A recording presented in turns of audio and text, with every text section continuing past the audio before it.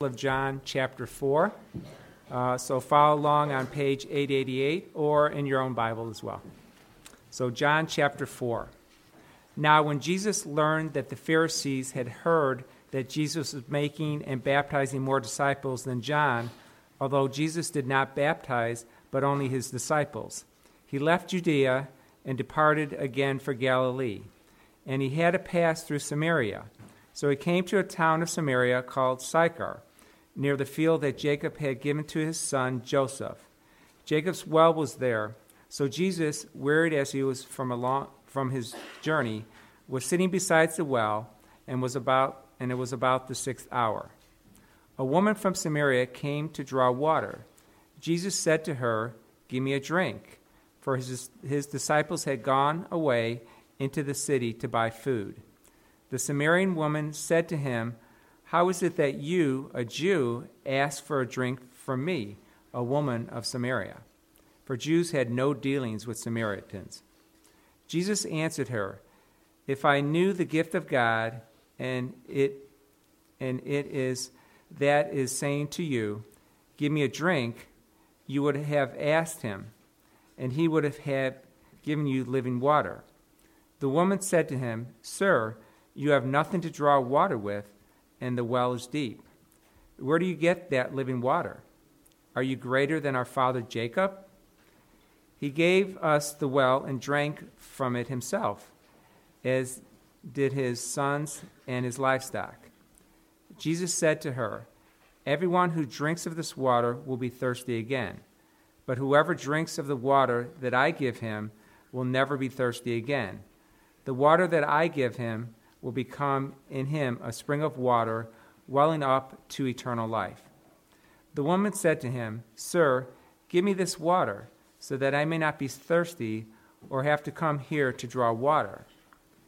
Jesus said to her, "Go, call your husband and come here." The woman answered him, "I have no husband."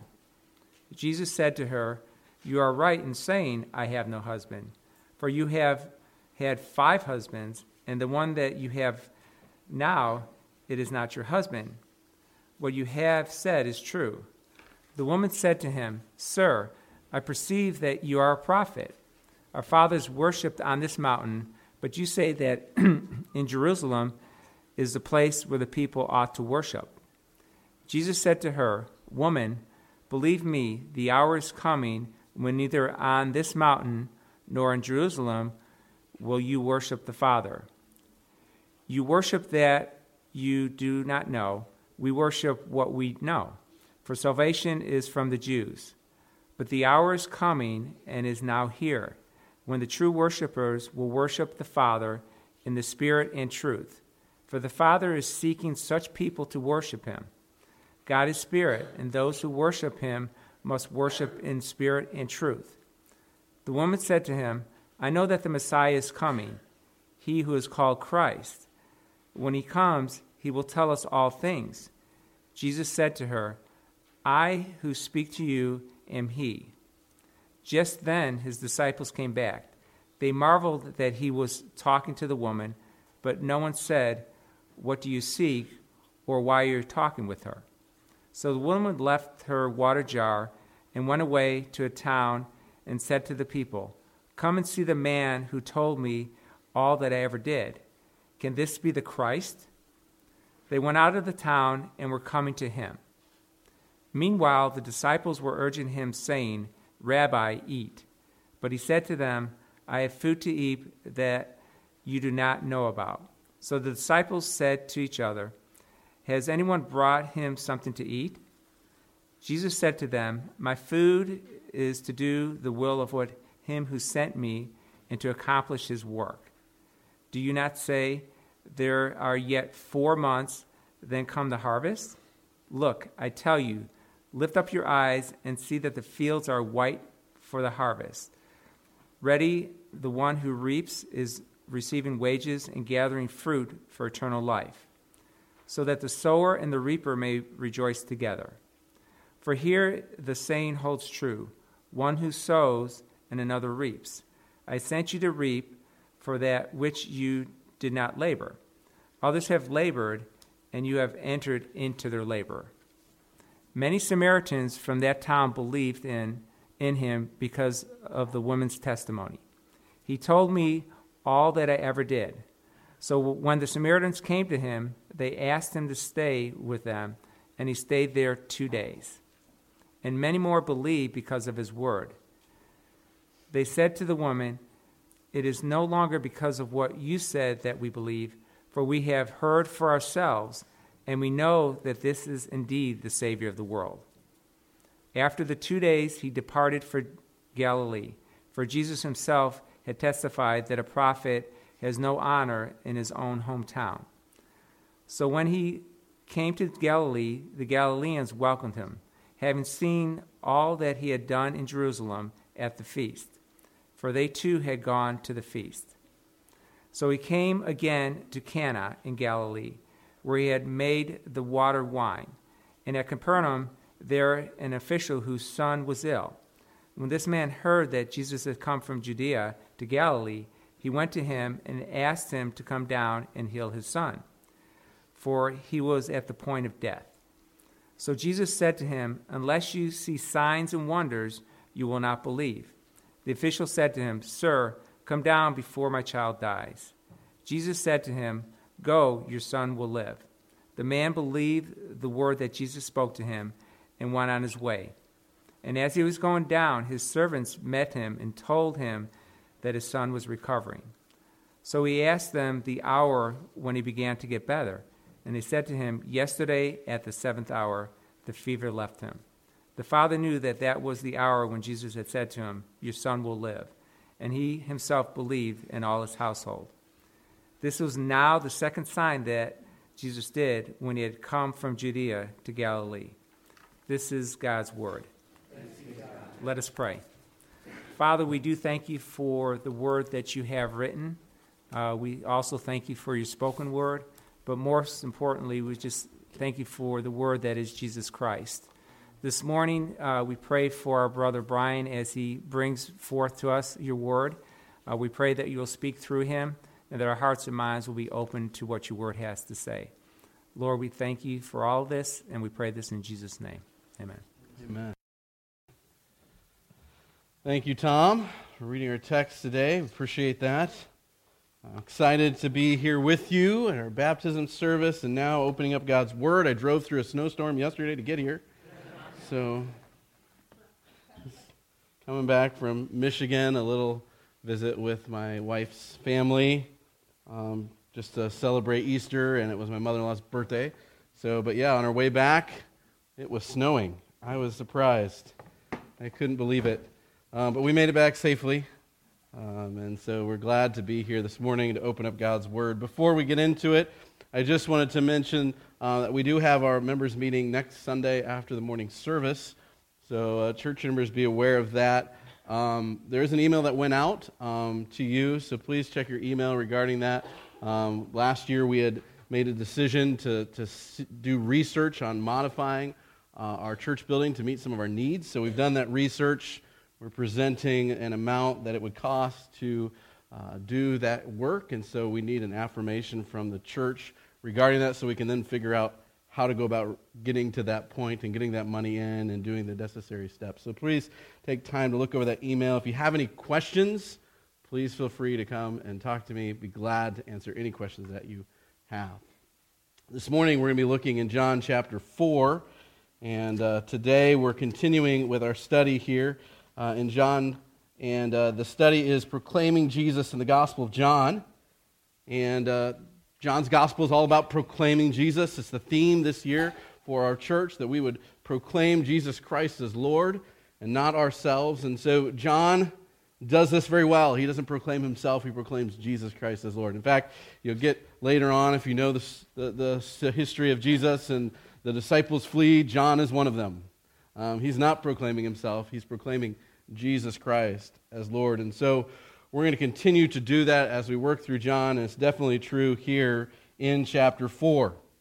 Last week, we looked at chapter 3 and the story of Nicodemus, this rabbi who had come to Jesus to ask questions, to try to understand who Jesus was to some degree. And then John the Baptist and his declaration that he is not the Christ, but that Jesus is the Christ.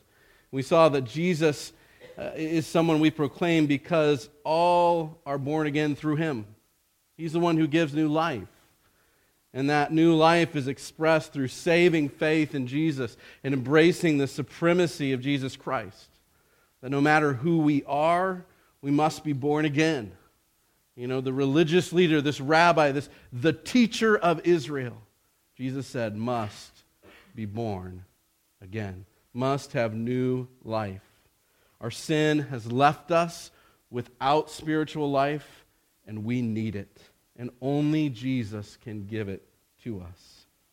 We in turn express saving faith in Jesus Christ. We believe that he was sent by God to save us from the punishment of our sin. The famous John 3:16 is there in that passage. For God so loved the world that he sent his Son, that whoever believes in him might have eternal life.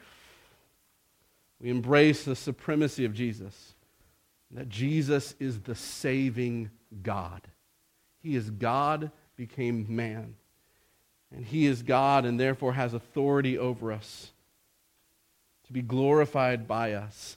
And so we can affirm with John the Baptist there in chapter 3 when he says, Jesus must increase and I must decrease. When we come to faith in Jesus Christ, we're saying Jesus must increase, I must decrease. Today, we're going to continue our study with the conclusion of this section of John's cycle through some Jewish institutions. We looked at Jesus at the marriage. We looked at Jesus at the temple. We looked at Jesus with the rabbi. And here we come to Jesus at the sacred well. The cycle started in Cana of Galilee. And if you were following what Tom read, you would have heard that it ends in Cana of Galilee as well. It started with the first miracle, Jesus turning the water into wine there in Cana of Galilee, and we read here at the end that this is the second miracle in Cana of Galilee. Now, not the second miracle he's done. If you read through chapter 2 and chapter 3, you'll read about the fact that he's done other miracles in Judea, in Jerusalem, but here's the second miracle he does here in Cana of Galilee, where Jesus here heals the son of this official. And the central theme of this cycle really is what we looked at last week. The idea that we need to be born again. We need new life. We need a new heart. We need regeneration. That the old water needs to be turned to new wine. That the impure and imperfect worship of the temple needs to become the pure, perfect worship through Jesus Christ. The water we need is living water. That the one who is as good as dead with a fever is going to be brought to life. This is the one we need, Jesus Christ, because he brings new life. He brings new birth. This morning, we're going to look at this main point here. We proclaim Jesus as the giver of new life, who defies our expectation and demands our humility.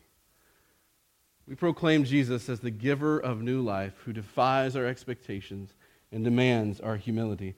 Really, throughout this whole cycle, we have been reading about the expectations of different people. And here I want to bring these expectations to light in this dialogue between the Samaritan woman and between the official here, as we see, and even between Jesus' disciples and even between those who are in Galilee. There's all these expectations of Jesus. Now, we started in chapter 2 with him being at the wedding, and his mother comes with the expectation.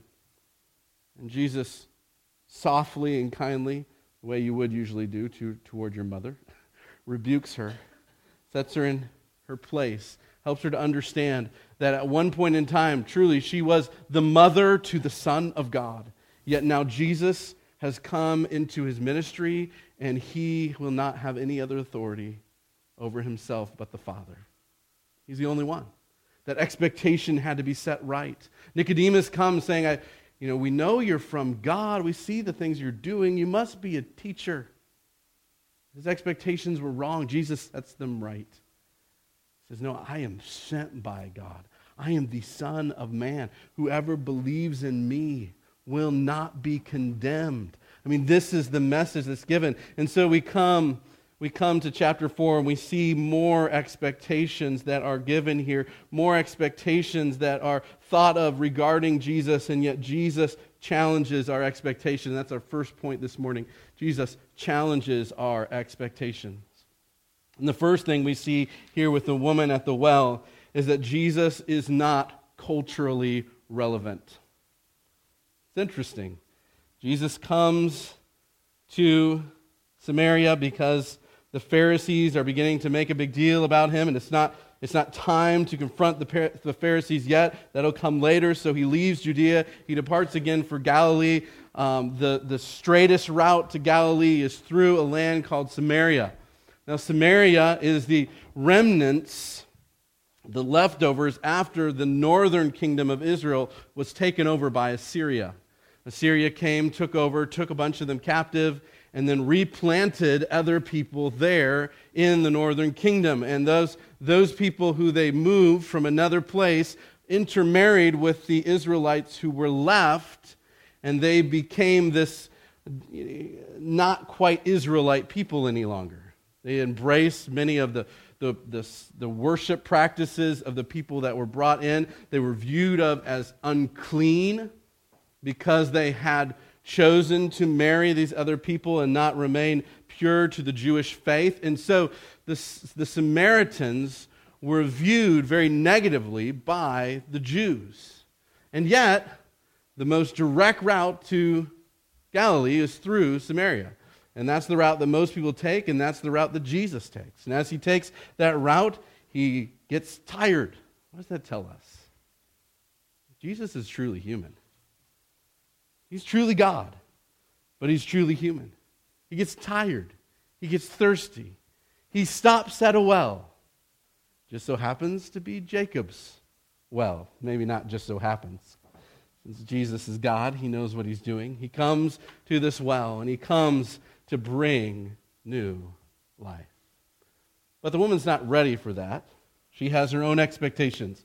And so as Jesus sits down, and as the woman comes to the well, she comes to him during the 6th hour, which is probably around noon, the way they count it, the hottest part of the day, not usually when you went to draw water. Many people think that it's probably because she has a sordid life, as we'll soon see. And so she doesn't go and get her water at the well when most other women would have gone in the early morning or in the evening. She goes by herself, which was uncommon as well. And so here she is at the 6th hour coming to draw water, and Jesus is there. And as the woman comes up, we see in verse 7, Jesus says to her, "Give me a drink." For his disciples had gone away into the city to buy food. And the Samaritan woman said to him, "How is it that you, a Jew, ask for a drink from me, a woman of Samaria?" And then John gives us this little parenthesis, "For Jews have no dealings with Samaritans." The woman is blown away, surprised by the fact that a Jew would be asking a Samaritan woman for drink. I mean, some of the research goes so far as to say that Jews would not share the same utensils. I mean, even if they're washed and even if they're cleaned, they wouldn't share the same utensils with a Samaritan. So what's going on? Jesus didn't have a bucket. Jesus didn't bring his own cup. I mean, he's asking this woman if he can use her bucket, if she can draw him water with her bucket and use her dipper or whatever to drink some of that water. I mean, this is just amazingly unheard of. And the Samaritan woman is astonished by it. Now, in our day and age, that doesn't make a whole lot of sense to us. But we have to understand what is going on here. In the culture of that day, this was completely unheard of. And yet Jesus is not all about being culturally relevant. He's not all about living within the customs that he has. He's all about doing the will of his Father, being obedient to him. And so he doesn't mind going against the culture of his day in order to be able to share with this woman what he has to share with her.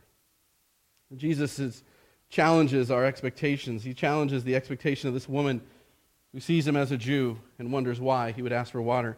But not only that, he challenges the expectation of his disciples. So after talking with this woman, finally his disciples return. And we see that they come back in verse 27. Just then his disciples came back and they marveled that he was talking with a woman. So if you doubted that the culture was that way, his disciples as well were amazed that Jesus was even talking to a Samaritan, and not only that, to a woman. In fact, in some traditions, though they're later, rabbis would not talk to any women, and they even went so far as sometimes to not even teach their wives any of the Word of God, any of the Torah. They weren't going to talk. That's the kind of the way they viewed. And so Jesus is doing something completely different. And so here the disciples are amazed that he's talking not only to a Samaritan, but to a woman. But they knew enough about Jesus to not confront him. So it says here, but no one said, "What do you seek?" Or, "Why are you talking to her?" Yet, what happened? Jesus is not quite who they imagined him to be. He doesn't fit their expectation, their mold. But it's not just the disciples, and it's not just the Samaritan woman. We find that when Jesus comes back to his hometown in Galilee, he is not going to be what they imagined him to be either.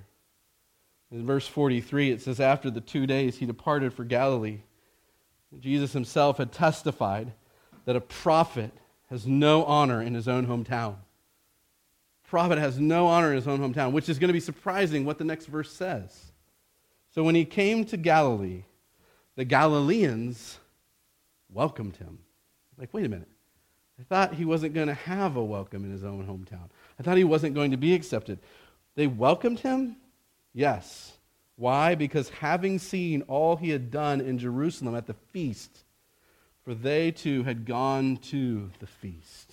They had seen all the miraculous things that Jesus has done, and so they were excited to have him back. The miracle worker is back. The one who does all the wonders is back. And yet, we had already read in chapter 2, now when he was in Jerusalem at the Passover, many believed in his name when they saw the signs that he was doing. But Jesus on his part did not entrust himself to them because he knew all people and needed no one to bear witness about man, for he himself knew what was in man. Chapter 2 had already told us that there were many people who had believed in his name, but only because they liked the stuff that he did. Only because they liked Jesus the performer, not Jesus the Messiah. In fact, we're actually told this in our text today. When we get to verse 48, when the official comes to Jesus to ask him to heal his son, what's Jesus' response? It's a bit of a rebuke. But it's not ultimately for the official, because the official shows that this is not him. But it's for the Galileans, all those that are around. What does Jesus say? Verse 48, Jesus said to him, unless you see signs and wonders, you will not believe. In fact, as the official actually does the opposite. Before he sees, it says here, he believes Jesus. So who is that for? That's actually for all the Galileans. They had an expectation of Jesus. They wanted Jesus the performer. They wanted Jesus the one who was going to entertain them or solve all their problems, their physical ailments or their issues of the day. But that is not who Jesus is. But not only does Jesus challenge the relevance of the culture, but Jesus is not even comparable to what has come before. We said this is the last of these institutions that Jesus comes and confronts, and here he confronts this institution of Jacob's well, but more specifically of the fathers, the ones who had come before. Now the Samaritans, it's interesting in their religious views, they had rejected a lot of Judaism and only really accepted the Pentateuch, the first 5 books of the Bible. They didn't accept any of the rest of the Old Testament, and they kind of merged them a little bit, again, with some of the other religions around there. But their hope was found in that a second prophet would come after Moses, who would be like Moses, and he would come. And so they had this Messiah as well that they were looking at. They were hoping it would come, the Tahab. But until then, only the fathers held true religious authority. So unlike the Jews, they had the rest of the Old Testament, and then they had the Sanhedrin, and they had the Sadducees, and they had the Pharisees, and they had the religious rulers and the teachers of the law. The Samaritans rejected all that.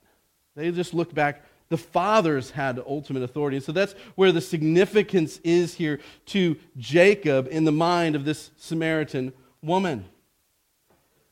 As Jesus here offers the Samaritan woman living water, water that she would not have to continually go back to and find, water that was flowing and would continue to flow like a spring welling up, as he says here, up to eternal life. It would continue to give that. What does she say? What is her response?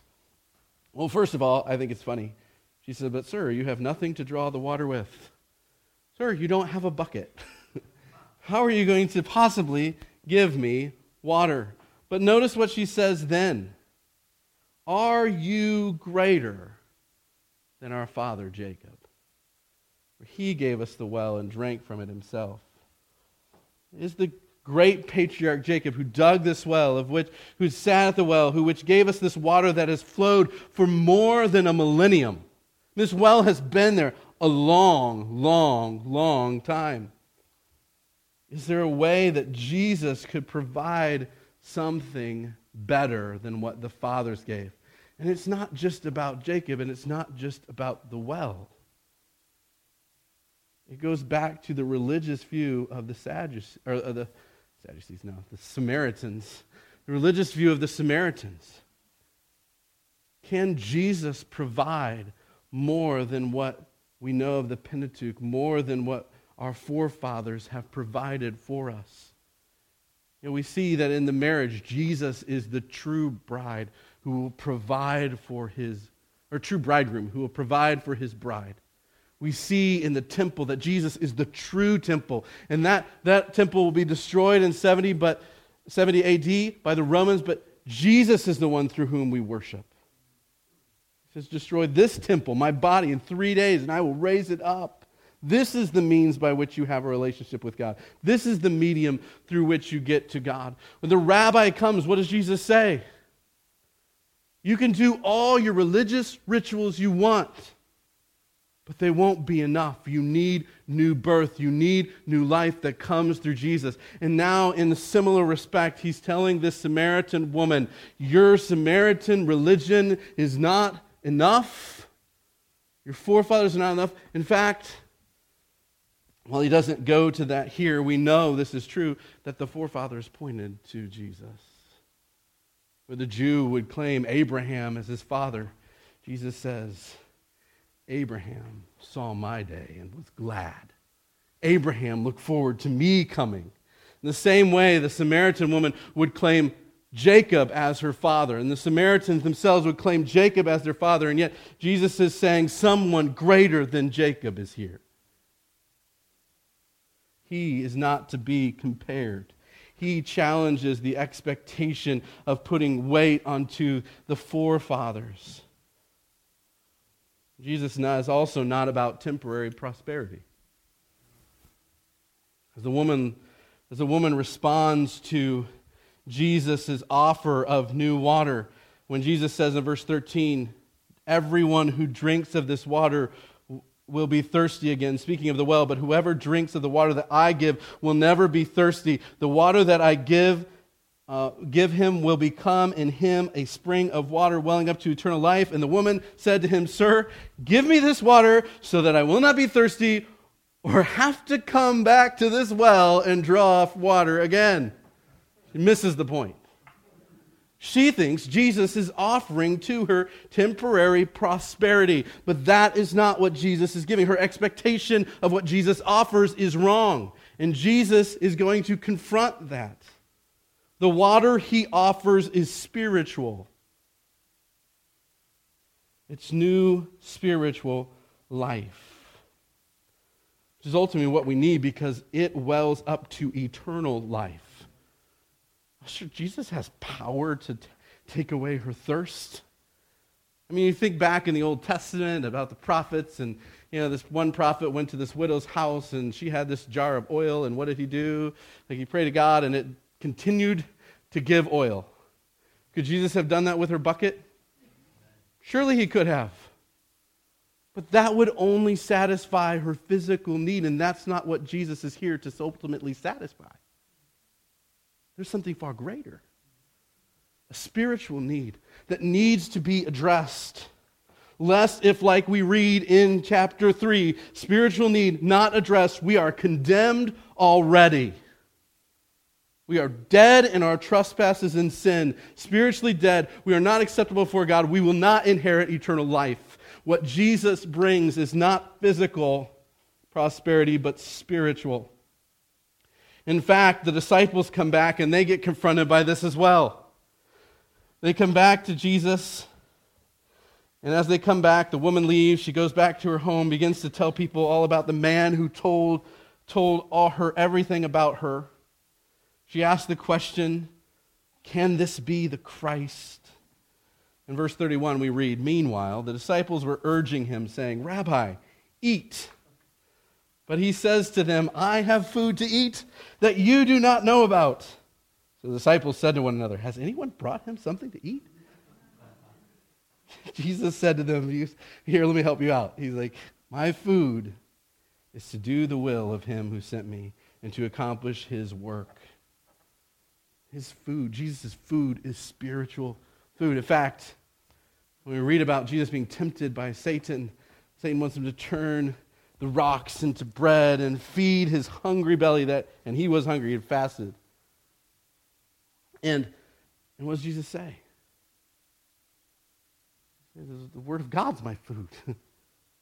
Man shall not live by bread alone, but by every word that proceeds out of the mouth of God. What's the point, though, of it proceeding out of the mouth of God is that we live by it. Is that it's something we live by. It's my food to do God's will. That was what Jesus said, and in turn, that's what he provides for us as well. This water is a spring that continues to give so that we might continue to live and to live and to live. It's not this one-time thing that happens. I'm born again and I'm done. No, we're born again so that this whole new life is in front of us. New water springing forth, new food nourishing us over and over again as we live out the will of God. It's not temporary prosperity, it's spiritual life. And then we get to the official son.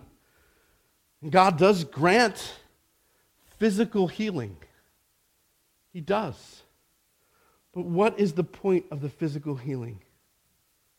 It's so that the official and his household might believe, so that new life might come to them. The physical is only temporal, but the spiritual is eternal. Jesus challenges our expectations. We want a Jesus that makes our life easy, and we want a Jesus that gives us roses and green grass and a house with a white picket fence or whatever it is. Jesus comes not to do that. The prosperity gospel is not Jesus' gospel. Jesus comes to bring new life. New spiritual life. But Jesus challenges our expectations by not meeting our demands. So now that Jesus has confronted this woman with the new life, the new water that he can give, Jesus tells her to go call her husband, have him come. And the woman rightly answers him, I have no husband. Jesus says, you're right. You've had 5. And the one you're living with right now is not your husband. And so in response, she says, Sir, I perceive that you are a prophet. She's starting, doesn't say here she's embraced the fact that he's the Christ yet, because she goes back to town and kind of asks that question, right? Can this be the Christ? She doesn't quite embrace it, but she sees he's a man of some knowledge, some understanding. Maybe she's kind of like Nicodemus there, saying, okay, you're a teacher from God, so help me understand something. So it's interesting. So she starts to ask about worshiping on a mountain. Do you find that interesting? I think it's an interesting transition there. She's like, oh, Well, you know all about me? Well, tell me, which mountain is it best to worship on? She begins to demand that he enter this debate with her about religion. I don't know if she's hoping to justify herself. It doesn't really tell. Maybe if Jesus was strongly, no, it's the Jewish religion, then she could be like, no, it's the Samaritan religion. I don't have to listen to you anymore. I don't know. It doesn't tell us. It just says she begins this debate. But you know what? Jesus doesn't get pulled in. Jesus gives her something completely different. Definitely based in the Old Testament. It's not new. It's not new to God to say these things. But he challenges her. While he affirms that the Jews are right to hold to the whole Old Testament and to worship in Jerusalem, yet he says there is coming a day, and it is now here. He just told us recently that he's replaced the temple. And now he's telling the Samaritan woman the same thing. God is spirit, unlike us. He's not confined to a specific location or a locale. We maybe talk about the church as God's house, but he doesn't live here. He lives everywhere. He's not confined to any locale. And so her question really is all about that. And in the Old Testament, God truly said his presence did reside with his people in his temple.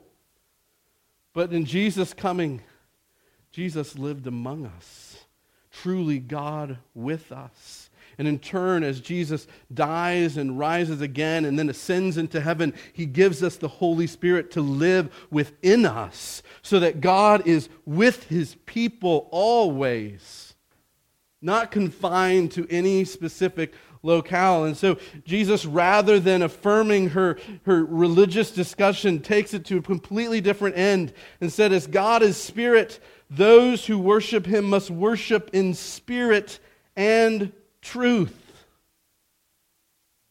That we must worship him in a new and living way. Gone are the sacrificial systems. Now it is Christ in us, the Holy Spirit residing in us, this new living spirit and truth that must occur within us. Worship is different now. Jesus doesn't meet this woman's demand for a religious answer, but gives her his truth from God. The woman answers, I know that the Messiah is coming, he who is called the Christ, and when he comes, he will tell us all things.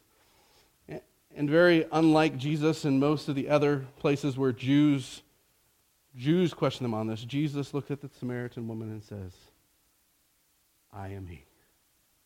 I am the one you have been waiting for. I am the one that you've been looking to. We see with the disciples that Jesus doesn't meet their demands either. Their desire for Jesus is to eat. They see him tired. They see him famished. They want him to eat, but Jesus is like, I'm going to teach you. I'm going to teach right now. Sometimes it's hard for us. We want Jesus to do certain things in our life. And then Jesus comes in and starts teaching us about something. And we're like, no, I don't want that. I don't want you to teach me about that. I don't want you to confront me about that. I don't want to see that. Well, what does Jesus do? They're like, eat. He's like, no, my food is to do the will of him who sent me. Do you not say there are yet 4 months and then comes the harvest? Look, I tell you, lift up your eyes and see that the fields are white for harvest. Already the one who reaps is receiving wages and gathering fruit for eternal life, so that the sower and the reaper may rejoice together. For here the saying holds true, one sows and another reap, and I send you to reap that for which you did not labor. Others have labored, and you have entered into their labor. It's not time to eat. It's time to reap. It's time to see the gospel fruit evidenced in the Samaritan's life. Jesus plants the seed. He sows the seed of the gospel in the Samaritan woman, that he is the one who gives living water. He gives new life. And what happens? He reaps the fruit. But not only just from her. What does she do? She goes back. She starts telling their town all about it. And what happens? all these Samaritans, so much so that they come and they tell the woman, it's not just because of what you told us that we believe. It's not because you just did that, but rather we have experienced it. No, verse 42, they said to the woman, it is no longer because of what you said that we believe, for we have heard ourselves. We know that this is indeed the Savior of the world.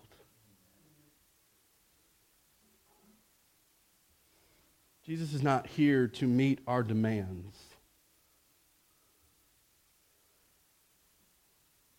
Even with the official, we see that. The official comes to Jesus and he says, come down with me, for my son is unwell. Come, he's at the point of death. Come down with me. Before my child dies, come down with me. Jesus is like, I'm not going down with you. But he says, go, and your son will live. Jesus doesn't meet our demands. He doesn't just we can't have a Jesus who just does whatever we tell him to do. It's no longer the Jesus of the Bible. It's no longer the Son of God. I mean, we all can invent a Jesus of our own imagination. There's times when we, in our own feelings of superiority maybe, or pride or whatever, we think we can have a Jesus of our own design. Jesus will not meet our expectations. He will not embrace us as his authority and we making demands of him. Rather, secondly, Jesus demands our humility. We make demands of Jesus, but Jesus demands our humility. We see the humility of the woman as Jesus reveals her sin. And she willingly embraces the truth of who she is. And instead of recoiling from Jesus, what do we see? She goes back to her hometown and says, come and see a man who told me all that I ever did, even my sin. Can this be the Christ? Surely he is. Jesus demands our humility and our sinfulness. We have to realize that, one of the reasons why it doesn't make sense for us to make demands of Jesus and expect Jesus to follow after us in the ways we want to go is that we are sinful. We can look at this woman and judge her, but we have our own sins. We fall short of the glory of God by our sins. We need a Savior. We need living water just as much as this lady. Not only that, the disciples as well are demanded to be humble. What was their response when they saw Jesus talking to the Samaritan woman? They marveled at it. Why is he talking to her? But what does Jesus then teach them? You're laborers in the field. You're meant to reap this kind of blessing. It's not your job to judge the Samaritan woman and whether she's worthy of the gospel or not. You are meant to go and preach and reap the rewards of the gospel. You're meant to work in the field. Disciples, you're just my laborers. I tell you where to go. That takes humility. It takes humility to put ourselves in God's labor force and let him call the shots and let him direct us. But not only did Jesus demand humility of the woman and of the disciple, he demanded humility of the official as well. The official didn't get it his way. He wanted Jesus to come, and maybe he thought Jesus had to do some ceremonial ritual or touch the son on the head or whatever. He wanted to make these demands, but Jesus did not give in to that. Rather, the official had to humbly accept what Jesus offered. You're just going to have to go. And believe me that your son will live. Jesus speaks healing rather than goes down and heals his son. An official has to embrace it. He has to believe without a sign. And that takes humility. The third thing we see is that as we let go of our expectations of Jesus and as we embrace the humility, what do we see? Jesus gives new life. We see this with the woman. We see this with the Samaritans. Belief that Jesus is the Savior of the world. New life came to Samaria. In fact, we read, and it's amazing. They come and they ask Jesus to stay with them. And we're told here he actually stays with them for 2 days. I mean, talk about being culturally irrelevant to his Jewish brothers. I'm going to go stay in a Samaritan town. I'm not just going to drink out of their bucket. I'm going to live with them for 2 days. And from that we see this reaping of a harvest of souls who have put their trust in Jesus Christ, who have new life now. Not only that, Jesus affirms the new life with his disciples, saying that the fields are white. And then we see the new life that comes to the official in his household. As he believes Jesus, that's what we read here. Jesus said to him, verse 50, "Go, your son will live." The man believed the word that Jesus spoke to him and went on his way. Incredible. And as he was going, his servant met him, told him that his son was recovering. So then he asked them the hour when he began to get better, and they said, "Yesterday at the 7th hour the fever left him." And the father knew that was the hour when Jesus had said to him, "Your son will live." And he himself believed, and all his household believed. New life had come to this official's whole house. I mean, he went to get his son's physical life, to save it. And in turn, Jesus saves their spiritual lives. As John 3 tells us, they are no longer condemned because they have believed in the Son. They have not just a physical life, but eternal life given to them by Jesus Christ. So application, what should we know? Jesus will not be defined by you or me or anyone else. He defines himself. He is who he is, the Messiah, the Son of God, the Savior of the world, the giver of living water, the giver of new life. You accept Jesus for who he is. If you accept some other Jesus, just know that all these truths don't apply to you. John 3:16 doesn't apply to you if you accept some other Jesus. No, it's the Jesus sent by God that we must believe in. It's the Jesus who says, "I am the living water. I give the living water to you. I have new life to give to you." That's the Jesus we must leave our expectations. Which leads us to walk. We leave those expectations. We need to believe Jesus. Humbly come to him as the one who can forgive your sins and give you life. He's the one who can meet your needs for eternal life. He is the only healer of your spiritual death. That new life continues for us as believers. We're meant to humbly affirm our continual need for him, humbly affirm our continual need to serve him. Like the disciples, we need to hear his call that the field is now white unto harvest, and we are meant to go and sow the gospel and reap the rewards. We are meant to proclaim Jesus Christ as Lord, so that people might come to him and find new life. The fields are white. They're ready for harvest. Let us go. Let's pray. Father, we thank you so much for Jesus Christ, the glory of who he is. Though he was tired and hungry and thirsty, he understood this temporal life, but for a moment. Eternity is forever.